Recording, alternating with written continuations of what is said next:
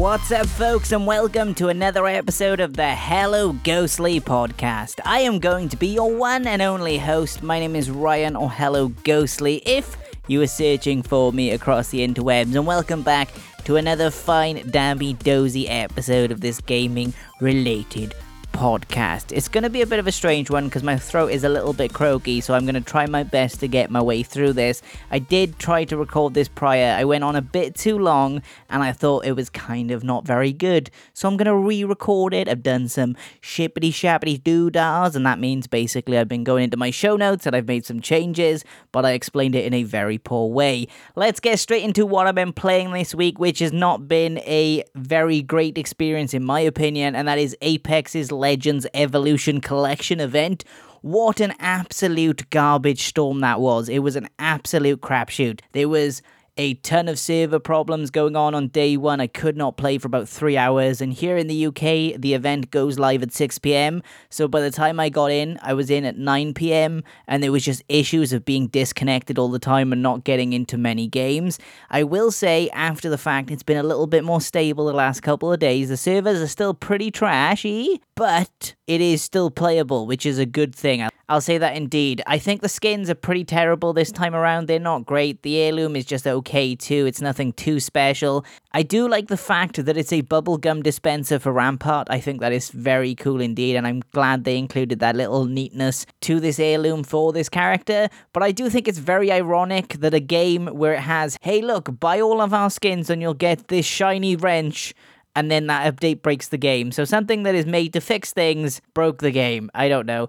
Either way, there are some things I like I like the changes to arenas. I don't like arenas, so I like the new version that they've included. But overall, I've had a pretty negative time with this event. I'm trying to get my way through it as quick as possible to get all the event badges and get all the unlocks, because I don't want to play it no more. I'd rather be playing something else, and Lost Judgment is coming out on Tuesday, and that is where I'm going to be putting my focus for the most part. I'm probably going to play Aragami 2 over the course of the weekend, as well as the game known as I Am a Fish, I think it's called. They're both on Game Pass, so I'm going to check both of them out. One of them is like a Tenchu-esque game, which I'm very excited for, because I love me some Tenchu, and I want some more in my life, and it's been a long time, and this game looks very much like it, so I'm very excited by that. But enough about what I've been talking about. Let's try something new, shall we? There is a quickfire segment that I used to do in the end of the show called Ghostbox. There was something in there that was called Quickfire News, where we got through the news in a quickfire fashion. Well, I'm going to do that at the top of the show this time around. I'm going to quickly go through some news headlines that I'm not going to discuss in full and get deep into, but I do think they are noteworthy enough to talk about, so let's go through them as quick as possible. Battlefield 2042 gets delayed to November 19th, which is very sad indeed. Xbox's Tokyo Game Show will be returning on the 30th of September, 6 p.m. JST, with no major game debuts, but that doesn't completely and utterly rule out Persona 5 Royal, so come on, Persona 5 Royal on Game Pass, whoop whoop! Then we've got credible leaker known as Skullsy, who is currently saying that they are hearing crazy rumors about a possible Xbox acquisition, but does not specify any further, so that one take with a big old grain of salt. Sea of Thieves gives the release date for Season 4, and it will be available on September 23rd. And then lastly but not least, Nintendo has filed a new Nintendo Switch controller, so what that is going to be, I don't know. Fingers crossed it's a Joy-Con that doesn't break. That would be very nice indeed. So that's all of the quickfire news. Now we've gotten that out the way, let's get into the meaty stuff. We're going to kick things off with Dying Light 2 Stay Human, because again, sadly, it's another game delay on this one. The announcement for the delay was posted to the game's official Twitter account, and it reads as followed. The team is steadily progressing with the production, and the game is nearing the finish line. The game is complete, and we are currently playtesting it. It is by far the biggest and the most ambitious project we've ever done. Unfortunately, we've realized for us to bring the game to the level we envision, we need more time to polish and optimize it. That is why we have decided to move the release date to February 4th, 2022. hey look, it's a delay without the excuse of it being the pandemic. That is a breath of fresh air. Every single delay has been, we're going through a pandemic, our team is really struggling, and then the game only gets delayed by a couple of weeks. I think it's kind of a rubbish excuse in my opinion. I think that's more of poor management, but yes, I digress. I think that's very cool indeed that they've actually just said, hey look, it's not going to be ready on time. We want to get it perfect. We want to get it as good as possible. So we're going to need a couple of more months to do so. I am kind of disappointed about this delay because I was planning to play it in co-op with my wife at launch. What shows your love more than some zombie dismemberment? I don't know. But I'm personally very excited for this game. I loved the first game and I cannot wait to see what Techland do with Dying Light 2 Stay Human, which will now be launching on February 4th, 2022 on Xbox Series X, Xbox Series S, Xbox One, PlayStation 5, PlayStation 4, and your personal computer of choice. Next up, Nvidia had a database leak which possibly reveals a ton of upcoming unannounced project. So Nvidia is having a pretty rough start to their week with this latest leak, but a spokesperson for the company had the following to say on the matter. Nvidia is aware of an unauthorized published games list with both released and or speculative titles used only for internal tracking and testing. Inclusion on the list is neither confirmation nor an announcement of any game.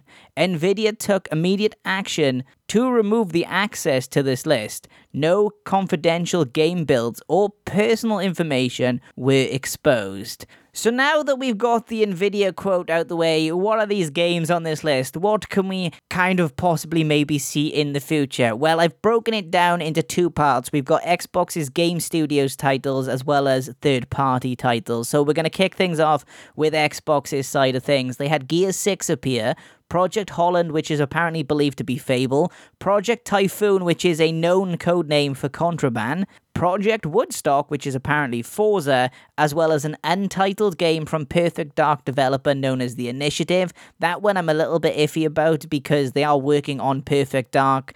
I can't really see them running two games at the same time just yet. I think they will in the future because Microsoft is clearly setting up their studios to do that, but I don't know if The Initiative will do it just yet because they are a new studio. They are newly formed. They've only been going around and developing for a short period of time. So I don't know if Microsoft would actually put multiple game projects on them at once, but we'll have to see on that front. Halo 5 Guardians, which nobody asked for. Who wants to play that on PC? Not this guy, that's for sure. Avowed Kalimba, Gravity, and the final game is called Oxide, which is also known as Project Indus, which is apparently possibly the most exciting title on the list because it's an unannounced simulation strategy city builder game, which sounds cool to me indeed. Think of SimCity 4. Can we have that, please? Some more SimCity in our lives. That would be very nice indeed. Let's get into some third-party games, though, because this list is even bigger, so we're going to have to go through it in a more quick-fire fashion. We've got Chrono Cross Remaster, Final Fantasy Tactics Remaster, Final Fantasy IX Remake, which is most likely referencing the most recent remaster of that game, Kingdom Hearts 4, Resident Evil 4 Remake, Street Fighter 6, Dragon's Dogma 2, Monster Hunter 6, Grand Theft Auto Remasters, which I think Rockstar themselves have been hinting at, a BioShock 2020 game that's also been in development for a very long time,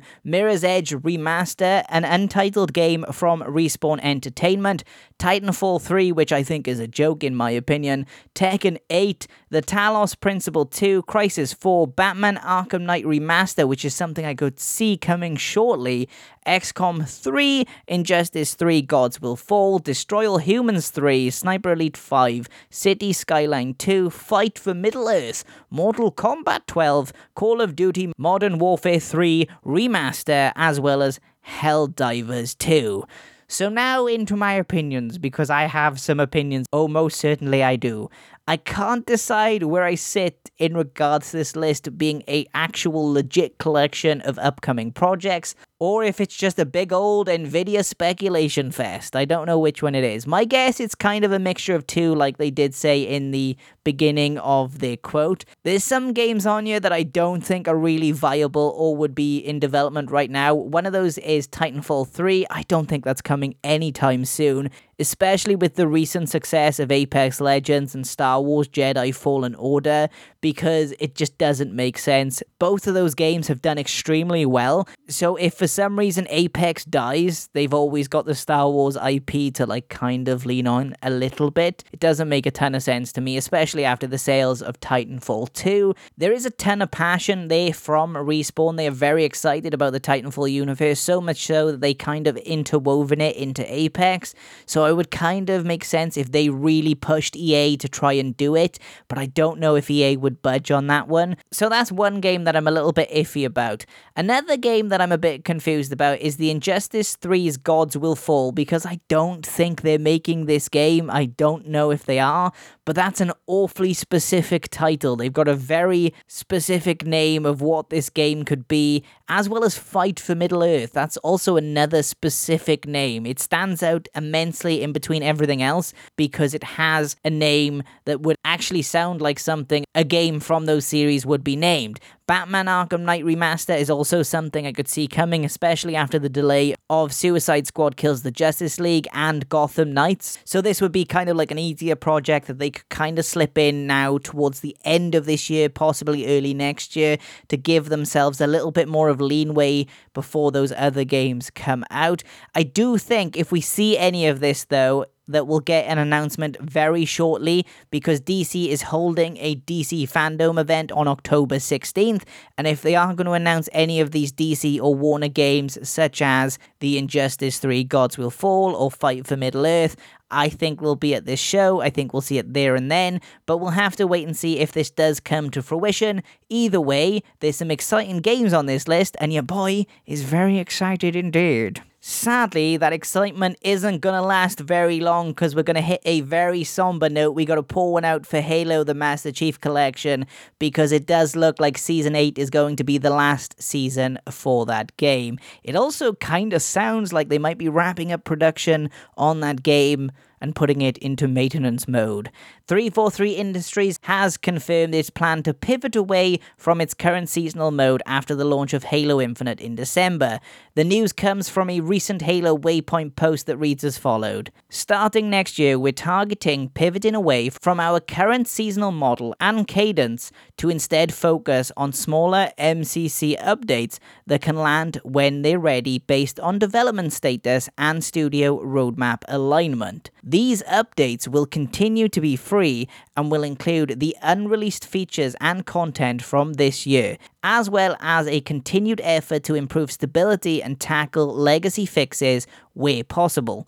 We still have a lot of goodness to deliver in 2022. Though they don't explicitly say it, it does kind of look like MCC will be put in a somewhat maintenance mode. They're going to be just keeping this game running. It's probably going to get the occasional small drip of content. Similar to the way Blizzard is handling Overwatch, the game is going to probably still get updates to keep it in a playable state, but it might not get much else other than that, especially after this other quote that I have here in my notes that says, "It's not ideal to run and continue shipping seasonal updates for two different multiplayer titles concurrently." Which is basically them saying, yes, we're going to take Halo MC out the back and we're going to put two bullets in its head.